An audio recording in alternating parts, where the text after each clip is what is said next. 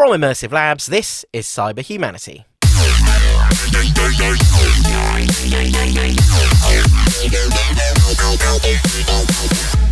Hello again, I'm your host Chris Pace. Cyber Humanity is the podcast taking cybersecurity personally, trying to get inside the heads of hackers, as well as putting our feet in the shoes of defenders. These podcasts essentially come in two flavours, either us ranting about themes close to the hearts of security types, or us chatting about threat and security stuff from recent weeks.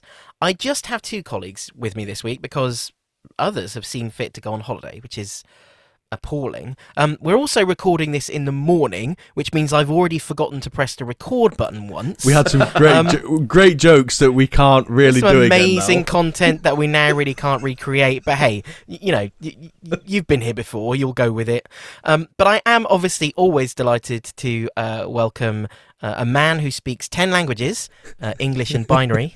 That joke worked better when you still works. didn't Yeah, it know works what better the when I didn't know it was punchline- coming. Kev Breen. And cyber PR Svengali, Anthony Dalton. I still hate that term. And I also speak JavaScript as well. That's a lie. That's a lie. Come on. I'm going to challenge you to that after this podcast. Okay, so we're on a theme this week, and it's because in my newsfeed over the last few weeks or so, I have noticed a plethora. Or is it a plethora? Paul's Yeah. Paul's I not don't here, even know what that word is. It's a plethora. I mean, of articles letting me know that there is a new threat that's worse than ransomware. So it's almost like as if ransomware wasn't bad enough, all I get to read about is what the next terrible cyber thing is. And so I kept posting these articles to Kevin saying, oh, now they're talking about this thing, and now they're talking about this thing. And so we thought, you know what, let's talk about all those. Let's decide if something really is the next ransomware, or maybe more ransomware is just the next ransomware. So the list is, and there's three of them on here, and we're then going to talk about some other stuff as well. But the three that we have on here is, and these are in no particular order. They're not ranked. We'll get to each of them in turn. I'm not saying any of them are more important. But at number one, no, not number one. The first one is killware. Sounds bad. Sounds really bad, actually. Terrifying. Yeah, and then the second, which doesn't sound as terrifying, is ransom cloud. Capital R, capital C, no space in between ransom and cloud in a kind of classic tech way. Then the third is extortion, not to be confused with double extortion, which is part of ransomware. But again, we'll get into the detail of that. And then Anthony's personal favourite, as I mentioned, just more ransomware. So let's begin with killware. An article appeared in USA Today where a lawyer and something to do with the Department for Homeland Security in America has come out and said the next thing we need to worry about is killware.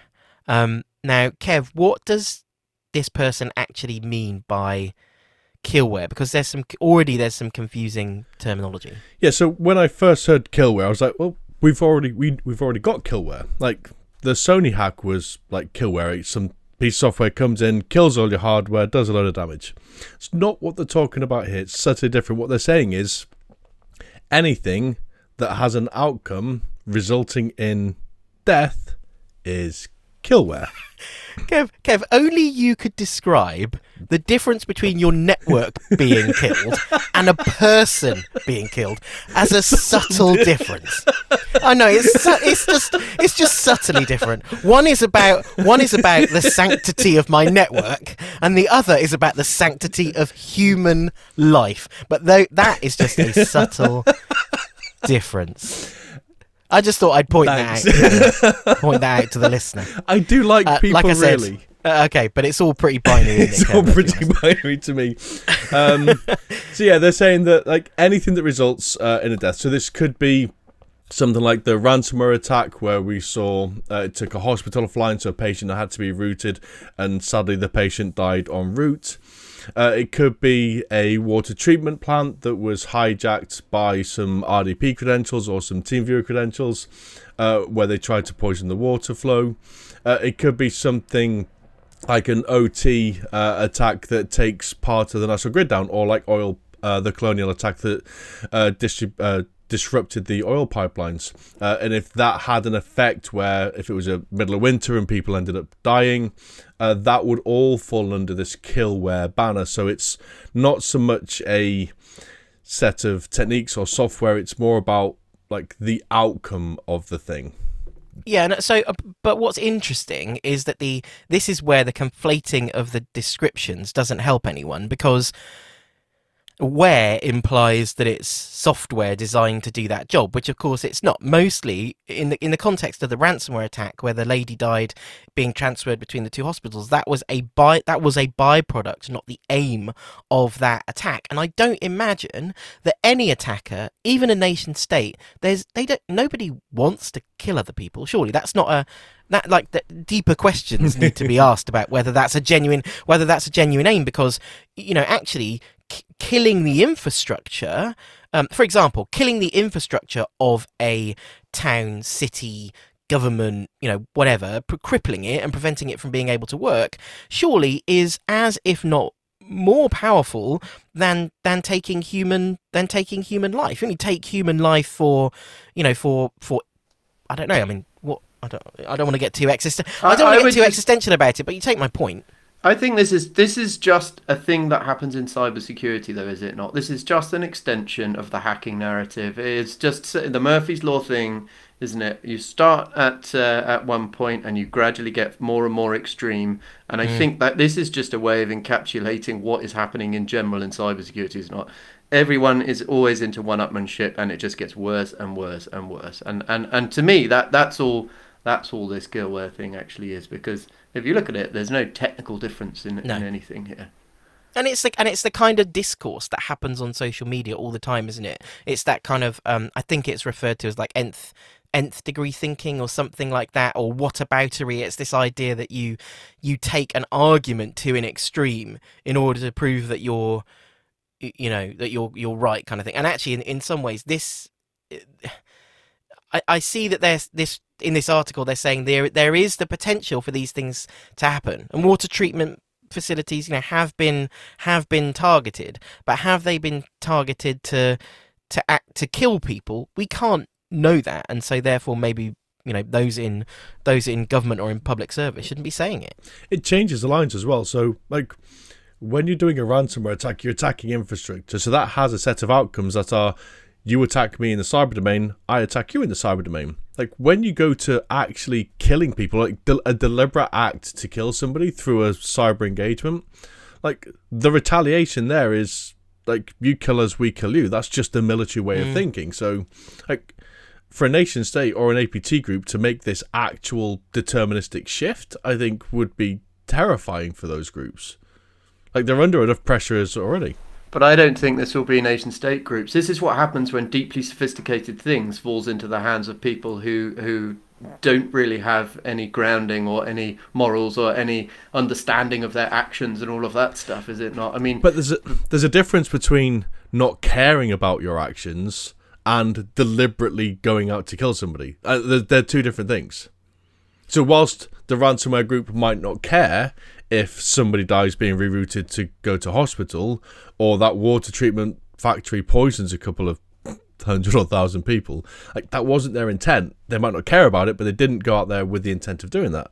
And Malwarebytes have a brilliant article that goes like to all of these points. Yeah, I think they highlighted in that blog that it's the conflating of it makes it confusing and it's not specific enough. So naturally then, because Anthony's in PR and I'm in marketing, should we try and come up with a different name? Is it like cyber homicide, or is it cyber terrorism? Is that really the suggestion of the thing that we need to worry about? I think cyber terrorism makes it sound like there is a nation state thing here. I mean, if you look at the the water plant thing, wasn't that just a disgruntled employee who had login credentials and access TeamViewer? I mean, to me, I don't think it's a nation state. I don't think it's necessarily a nation state thing. Yeah, but to add a bit of balance, though, what I would say is that we have seen increasing, and by increasing, like 2 or 3. Attacks specifically targeted at water treatment plants as an example, but I don't know if that's because awareness was raised because one got attacked, and so therefore the research was done, and now it's like, oh, people are trying to attack water treatment plants. Do you know what I mean? Like, you don't know how much of it is the cart leading the horse in some ways, or what Paul likes to refer to as correlation causation a lot of the time. To put the cat amongst the pigeons slightly, there is a part of me that thinks some of this stuff is actually giving it a name like Killware is maybe not a bad thing, because it might draw more eyes to it and more attention to it, and make people do best practice things to their networks that actually stop this kind of thing happening. But that's the marketing person in me, I suppose. Yeah, and like from a network defender perspective, that's terrifying for me, because what some news article says is Killware might not have any effect or impact on me and my organization, but like my C-suite might go, oh my god, Killware, we must prioritize this because look how bad this word is. And actually, like from my organizational perspective, it might not have any impact on me, but I might now be diverting like precious security resource for that very reason. Well, not just that, in an industry stretched thin, already in terms of resource. Actually, one of the things that's most unhelpful about the way that it's reported is that it risks doing exactly that. That it risks distracting, and we've had this conversation before, that it risks distracting both, leaders and professionals to be looking at what's perceived as being the next thing that might matter, when it's highly likely that it won't, and that you might argue could really be seen as wasteful. But it's kind of a combination of the nature of the industry and the individuals in it. Look, we're talking about it, aren't we? So that kind of that in a way that kind of confirms the whole thing.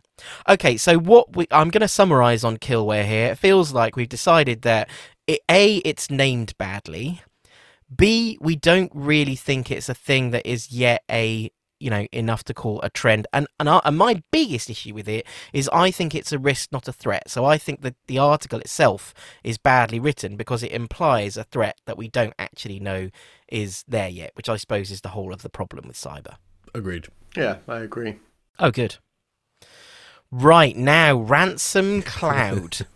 This was a thing that popped up in my newsfeed last week, and I thought, oh, is this like a different kind of clever ransomware that, because everyone's moving to the cloud, is going to be terrifying? And then I got a lot of basically I've seen a lot of exclamation marks and question marks from Kev. So Kev, I'm just going to let you rant about it, and then afterwards I'll ask you some questions. So what is Ransom Cloud? Kevin bloody Mitnick. Oh, okay, he's off. So starting strong, Kev. So this is a random video that appeared on YouTube. It's a couple of years old now, I think, as well. I don't think it's something recent. And in this video, Kevin Mitnick has coined the catchphrase Ransom Cloud. And don't watch the video. It's utterly ridiculous. I'll save you that. I watched it. And all he does is he goes onto one laptop and signs into Office 365. He's got some emails there, unsurprisingly. He goes onto another laptop, explains how this is the hacker and how they're going to do stuff. He then sends a phishing email to the victim, who opens the email. Nothing special here yet, like everything's still standard.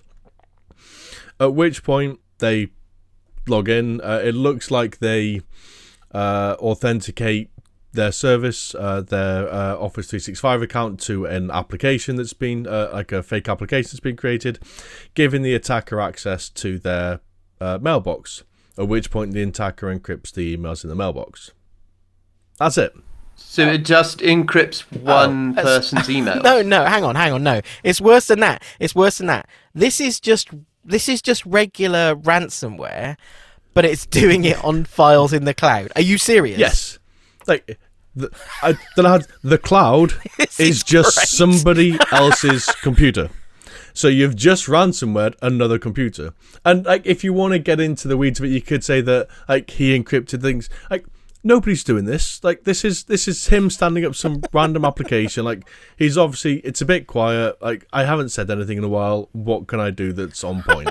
Ransom Cloud. It's just utterly ridiculous. Like, I'm not saying the threat isn't real, but Yeah, just no.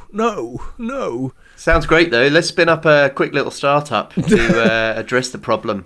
I think we can. We could probably protect. We could probably protect against that. Yeah, let's protect against a ransom cloud. Yeah, I mean, you can like efficient backups. So what if I lose my email? My email's just full of spam and rubbish anyway.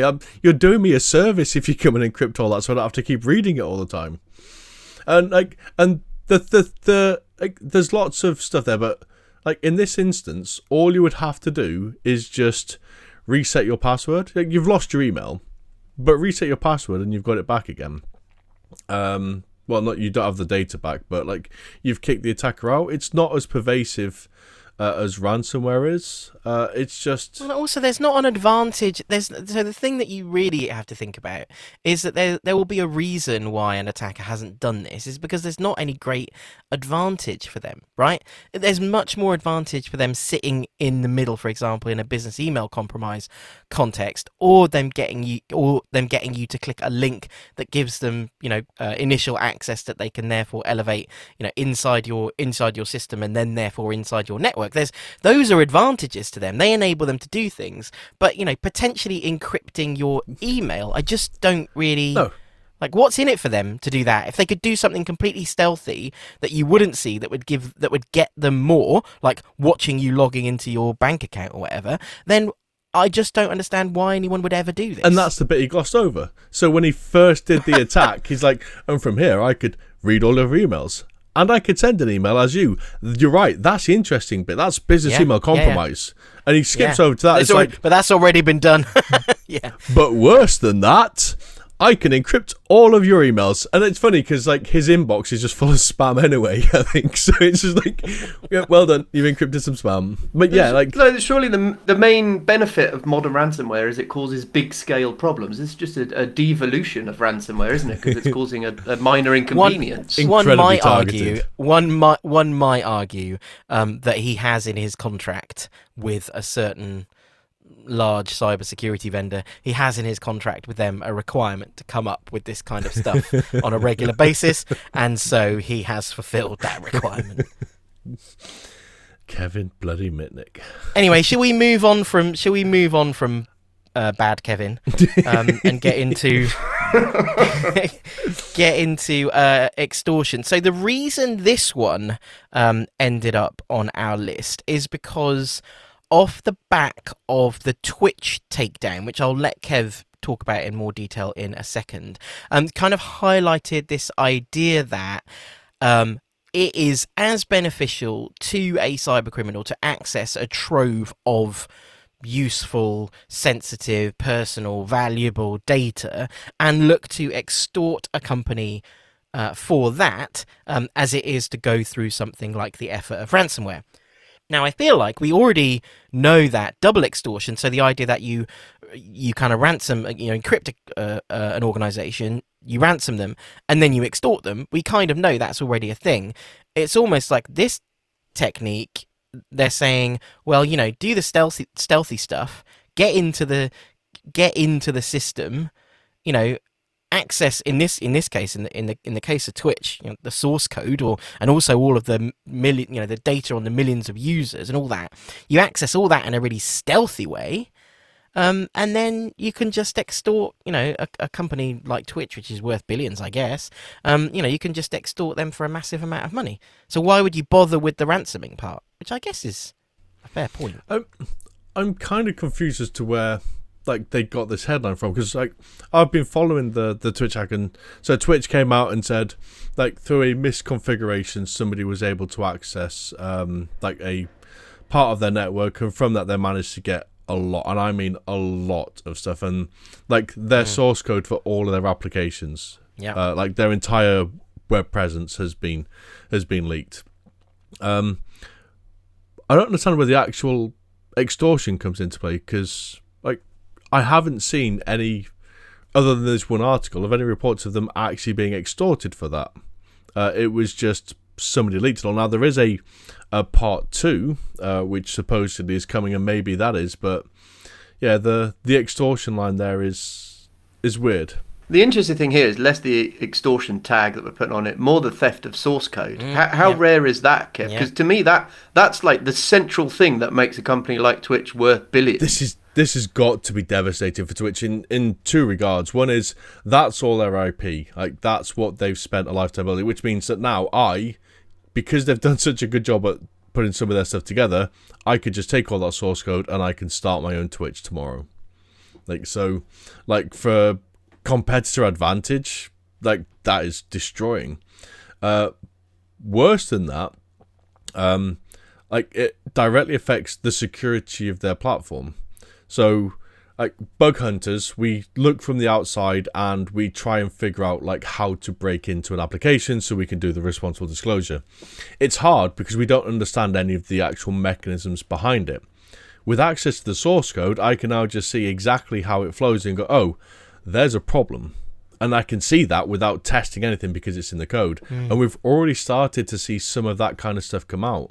Like security researchers have got a hold of this. They're going through the code and they're finding actual vulnerabilities in there, which could have gone unnoticed, unabused for forever. But now, like, there's a lot of stuff out there that attackers are also going to be looking at finding and can now compromise Twitch in new and other interesting ways. So yeah, the source code leak there is the big one for me. So talking about what the next big thing is then, perhaps in this particular vertical, for tech companies, perhaps there is, a legitimate, and it's not a threat, is it? Again, there's a legitimate risk that needs to be addressed, which is in the context of, how secure is our source code, and then of course the thing that organisations have been thinking about for years and years and years, how secure is the personal data, that we hold, because the other half of this story is obviously the user info, and the user info is not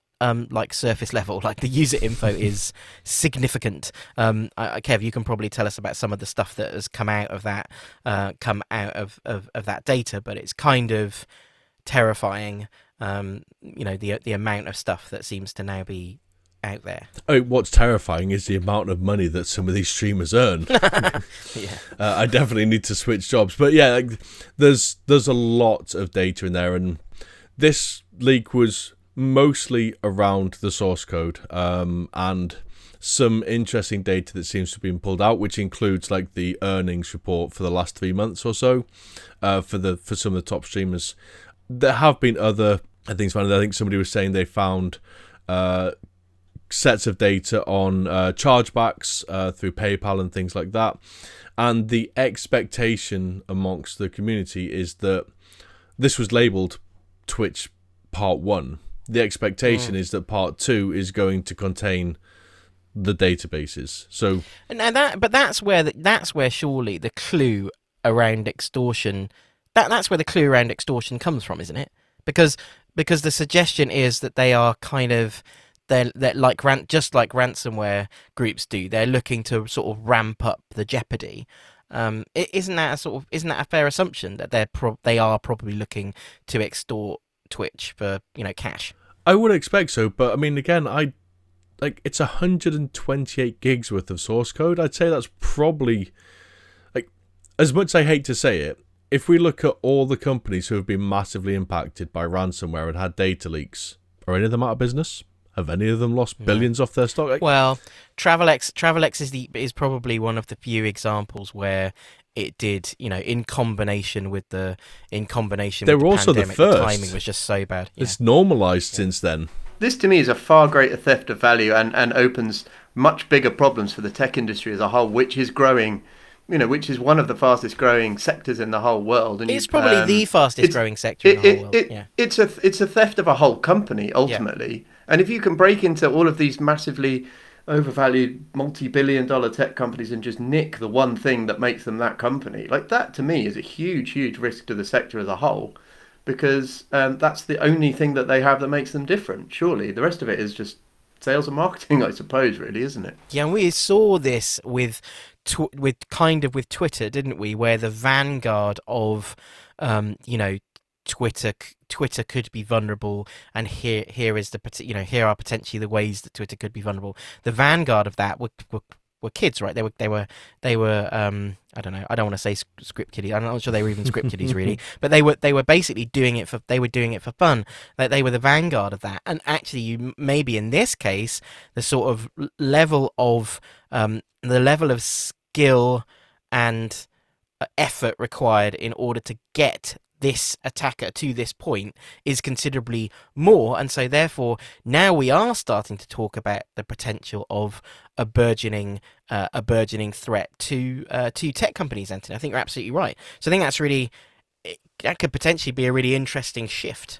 And also, as Kev says, imagine if you could steal the source code of every cybersecurity vendor, and have a playbook of how to overcome any countermeasure. I mean, okay, I'm going to stop you there. I'm going to stop you there because I have to be the person on that, because certain other people aren't here. I have to be the person who now says we're not allowed to give the hackers ideas. Kev loves all this stuff. Like, so interesting fact. I locked myself out of my house last week. Yes, I was extremely unpopular with my wife, and we called a locksmith. And it turns out that and I'm not going to, again, like I even find myself nervous about going into detail about this because I don't want to be the person who tells everyone how this works. But let's put it this way. There is an extremely easy way to open a pretty secure, like locked modern door. And it involves one very simple piece of equipment. Yes. Sledgehammer. I'm a locksmith. I know these. Right, and so locksmiths know these things, but it's almost like the magic circle in that none of them, like, you can't buy this thing on Amazon. You can only talk to other locksmiths about it or people who you've let into their house, but people who you've let into their house can't go and buy these stuff for themselves. Now, compare that with cyber. Everyone gets access to all of the tools to break into everything. It's a massive free-for-all, and most of us are absolutely fine with it. When does some kind of control have to...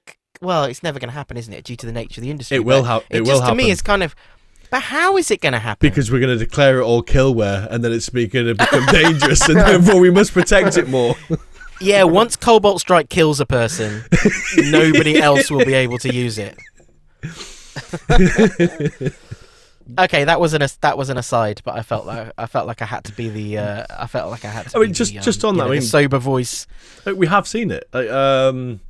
We saw the Red Team toolkit leaked from FireEye by attackers, where they had their tools and stuff like compromised, exfiltrated. I don't think they actually leaked online, did they? But I think then, like, Mandiant and FireEye themselves did the right thing there, and they came out and said, like, here's all of the signatures you need to detect the things that we were using to attack you. But yeah, it's like we care less about cyber arms than we do real arms. Arms weapons types, not like the floppy things on the side of me. Floppy. Going back to extortion. I suppose what we have learned from ransomware is that double extortion and sometimes triple extortion methodology does work. So if you could perpetrate an attack without the need to cripple a network through ransomware to show that you were serious, then you would do it, wouldn't you? I mean, for example, we know that when we run crisis scenarios, and we've run like one scenario with like hundreds and hundreds of people now, mostly individuals are not willing to pay the ransom or consider paying the ransom. But when data is on the line, when sensitive, like business impacting or personal data is on the line, they are often ready, or some are ready at least, to change their mind. So doesn't that tell us that, like, extortion up to a point will work? So maybe there's an argument that is the next, like, take ransomware off the table, steal that data, understand what that data is, and then use that to get your money. And we're seeing the first signs of this already. A little over a week ago, I think we're recording this, NCC Group came out with an article. SnapMC is a threat group, and they're doing exactly this. Like, they're skipping the ransomware, going straight to stealing the data and extortion. And NCC Group put together a really good article, like all mapped to MITRE and things, looking at like all of the attack sequence, so all the way from the initial access through privilege escalation, collection and exfil, and it has all of the hallmarks of ransomware, like every single one. Yes, but let me take a wild guess. This is not getting mainstream media coverage. No, I don't think so yet. No, of course it's not. So hang on. Maybe this is the new ransomware that we are starting to see. Maybe ransomware actors have found out that if they are too visible, then they're going to have much bigger target on their backs. So actually what they're going to do is just do it far quieter. They'll close down all their websites, all their support channels, that kind of stuff, and just do it one-to-one. But if you think about how we find out about ransomware attacks, it's usually because somebody at the organization has got it on their screen, has taken a photo and shared it on social media. And then we all gather around. Like, that's how we found out about it. If you're skipping the ransomware and just like directly emailing and saying, we've got your data, your staff don't know, therefore your staff don't leak, which means you can keep it much closer to the chest. Well, I think there's something else at play here as well. So ransomware inside the organization dealing with the threat, dealing with the attack, is invasive, noisy. It brings operations to a halt. It's seen as being a crisis. Whereas something that is completely stealthy, that someone in the CERT detects and goes to, and raises an incident and says, "Look, we've got an attacker active inside our network." Again, we know from the scenarios that we run, we know that when you get to that moment, like we've identified that an attacker is active in our network to a high level of certainty, they have access to all of our data. What are we going to do? In many cases, decision makers are not prepared to say, we're going to have to disconnect. We're going to have to shut the network down. We're going to have to disconnect everything. We need to get them out. Like, no, very few are prepared to make that decision. Yet when ransomware hits, we're ready to make those hard decisions because it's noisy and disruptive, when actually both are equally as damaging, no? Yeah. Yeah. 100%. So that is to me, that's the crux of all of this, is ransomware has gained its reputation through the fact that, by its nature, because it's noisy and it's a public relations hard nightmare, not to look at, and it spirals into everything else. But that in a way, should that be the case, if an expert is raising an incident inside a company and saying, this is really bad, like we have detected something wrong that we need to address, why is that's not seen as a crisis? And in a way, that's what needs to be fixed, regardless of what the next ransomware is. It's because you've still got uncertainty. Like, just because they're in the network and you're seeing stuff doesn't mean that they're going to deploy ransomware. It's almost it's like, hard. am I being... it's almost like I don't know if I'm being burgled because the alarm hasn't gone off. And a security guard saying, but I can see somebody in the bank vault, right? Yes, but the alarm hasn't gone off, so therefore nothing's wrong. That's not what you're seeing, though. Like, to bring your analogy in, like, the guard has seen a shadow on the CCTV and thinks there might be somebody there. Like, it looks like there is. Like, the alarm's going off. I've seen a shadow. I've seen a little bit of movement. That's the point you're at. We also know that those decision makers will always have a similar rationale for not making that tough decision about the attacker in the network. And do you know what that rationale nearly always is? I don't have enough information.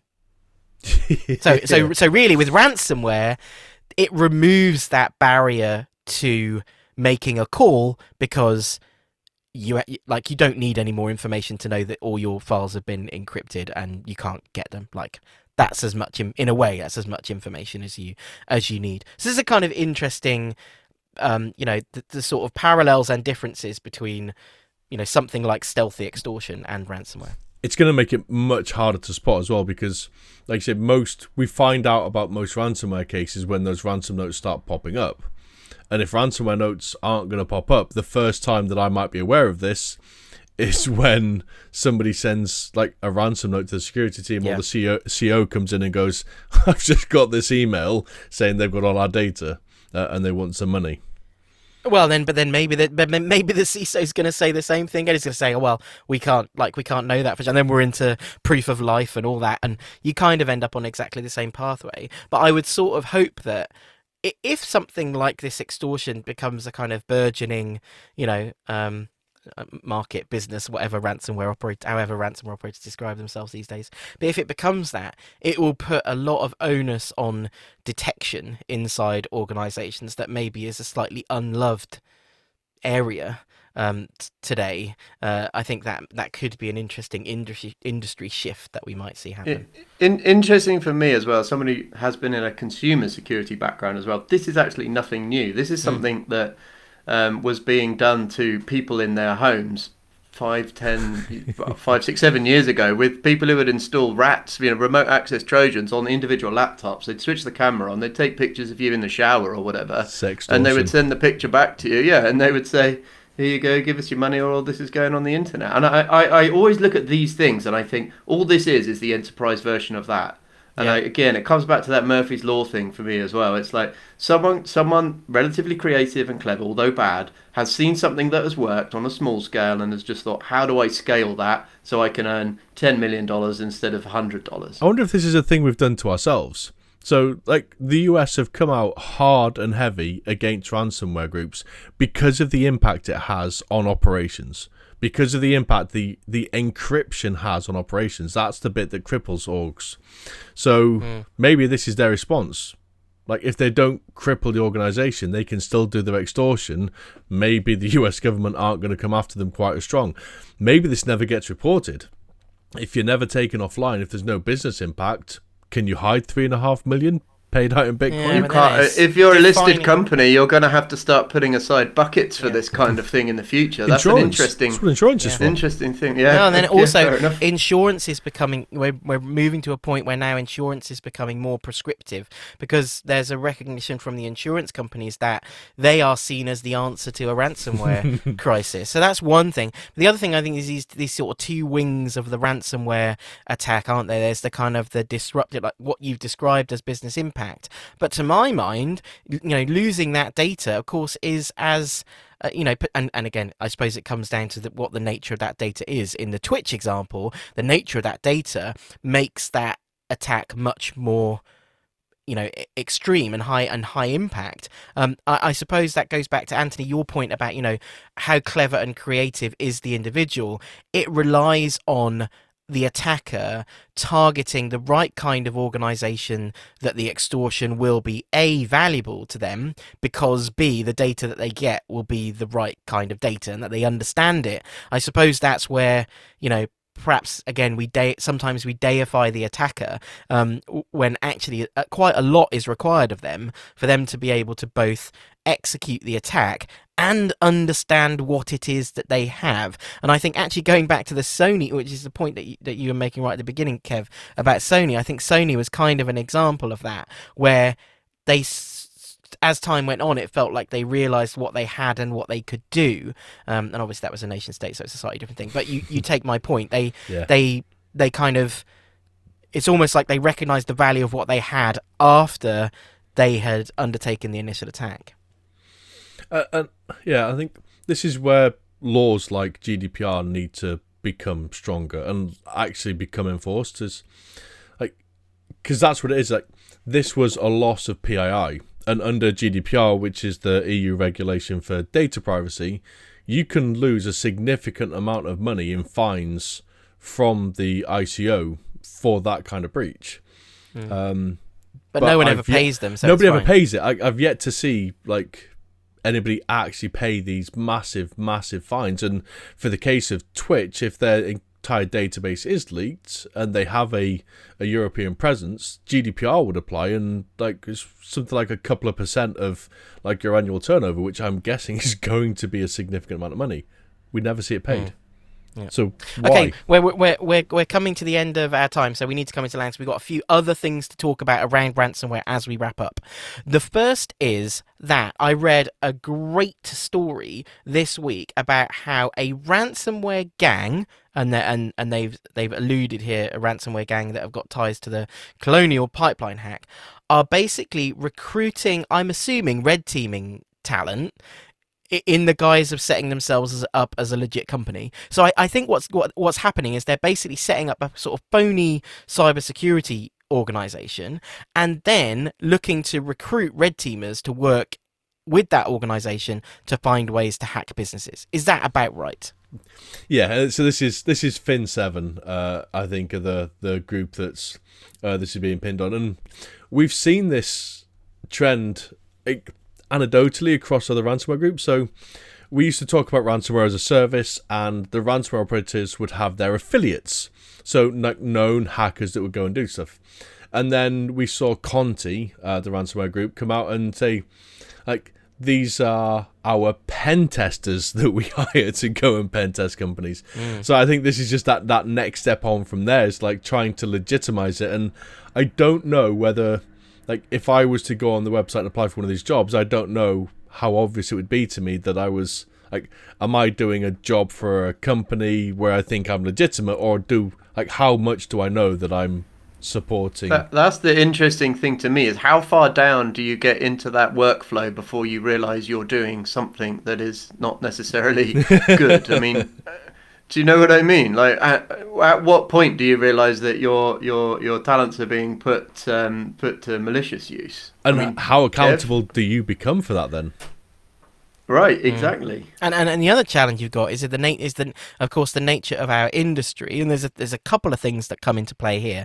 There are thousands now of cybersecurity companies, plus more being set up every single weekday probably. So that's one challenge. How could you possibly know that in this case the company that's calling itself Bastion Secure, how can you possibly know that that's not a legitimate cybersecurity startup or a pen testing company or whatever it is? That's the first thing. The second thing is, of course, now with the and in fact, this is a thing about, I guess, would be a thing about pen testing anyway. Like, that's probably a job that you do remotely. I'm guessing you never meet anyone face to face anyway. You probably don't really go to an office. Like, all of those things become like useful advantages to a malicious group, or a let's say less than legitimate group, looking to recruit talent. So I have a plan. Oh, and I'm worried. you're not gonna like it, Chris. Rather than setting myself up as a cybersecurity company, I'm going to set myself up as a bug bounty program and just list all these organizations and just have pen testers go out, do some bug bounty thing, thinking they're under safe harbor and reporting all of those vulnerabilities directly. And make your list the world's top 300 most valuable tech companies and try to steal all their source code. We've done it again. We've told them what they need to do next. But that does open interesting questions as to what is the nature of legitimate. So there's stories of lots of people being hired out of intel agencies to go and work in slightly less democratic nations and do similar things. I mean, but it's back to it's such a shade of grey. It's back to my Cobalt Strike thing, though, isn't it? The whole cybersecurity industry is shades of grey, whilst full of moral unambiguity. It's bizarre. It's such a bizarre world. It's a world where people have this kind of moral imperative about a load of stuff. Like, if you look at ransomware, for example, and people see themselves as, good and bad, black and white, and yet actually the nature of what the industry requires in order to exist, and even what the community requires in order to exist, is this weird cross-pollination of technology, techniques, understanding of targets, like blue teaming and red team. Even the whole concept of blue teaming and red teaming. Red teaming is literally like a wafer thin cigarette paper away from being an attacker. So yes, that feels to me like the continual tension in the industry. It's not as simple as, I'm enforcing a law and that law is black or white. It's all just way, way more confusing than that. Well, the problem is it comes down to the individual, especially if it's not legislated. Which and of course it isn't legislated, is it? But talking about that, the US government have been very vocal about ransomware, I would say, over the last 6 or 7 months, and certainly since the arrival of the of the Biden administration. Earlier in the week, we saw that REvil had gone offline. One of the ransomware groups, REvil, had gone offline. There's a lot of speculation about what was going on there. And then Reuters published an article yesterday saying that they were hacked and forced offline by a multi-country operation. And 3 private sector cybersecurity experts are saying that, but the US government is not. So, Kev, what's going on? Why do the cyber experts say that this was a government operation, the taking down of the blog and everything?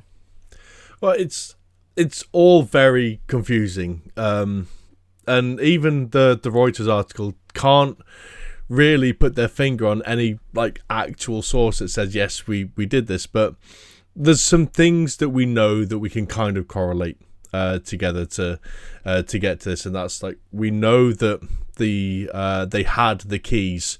So Kaseya was attacked, used to infect a lot of other organizations downstream as part of a supply chain compromise, and we know the FBI had those keys and released those keys late, but they did release them. The only place you can get those keys is from the infrastructure that the attackers are running. We know the attackers came out and said, we were attacked, we were compromised, and we lost some keys. So you can correlate all of that together. Now, we know that the US government have been vocal in, I think, US Cyber Command, what was TrickBot, I think it was.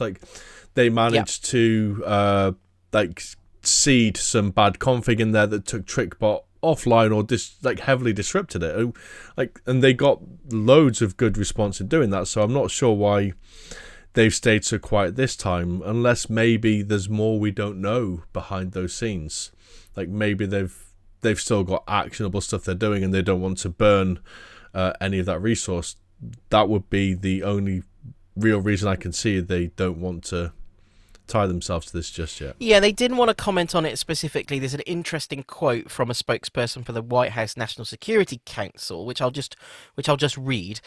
Broadly speaking, we are undertaking a whole of government ransomware effort, including disruption of ransomware infrastructure and actors, which I think we can read as effectively offensive cyber, working with the private sector to modernize our defenses and building an international coalition to hold countries who harbor ransom actors accountable, which is my personal favorite part of that sentence, because the implication there is that if you are Russia, we are going to find ways probably to sanction you for allowing ransomware attacks to originate from your country, right? Yeah, that was the line for me, and it just harbored back to what Bush was saying during 9/11, when he came out and said, we will make no distinction between the terrorists who committed the attacks and those who harbor them.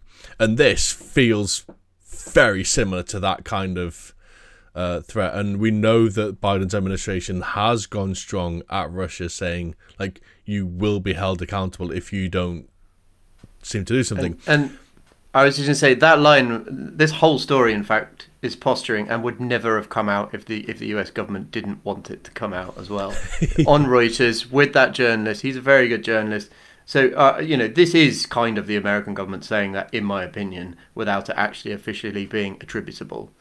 So this is a message that they definitely want out there. It's not a reading between the lines type story. Yeah, they've got their, I mean, in their, obviously, I admire the quote because it has their three key messages in there, doesn't it? Disruption of the infrastructure, offensive cyber, working with the private sector, the defensive part, and then the political part. And credit to them, politically, this is a good approach. I think one of the challenges they've got is to help that land more broadly beyond a kind of cyber context. But maybe that's why they don't want to get drawn into the specifics of this, because perhaps the plan is to later on talk about a much broader and therefore more impacting effort. Of course, the problem is with cyber, as I kind of alluded to this already, the minute something happens, everyone in the industry is all over it, trying to figure out what's gone on. Because again, cyber, it's just the nature of the Because cyber. Because cyber. In fact, maybe we'll just call that episode this. Right.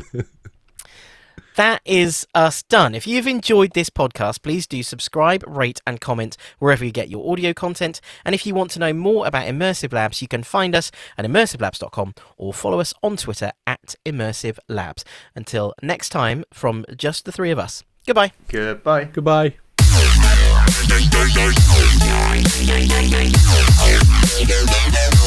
Thank you.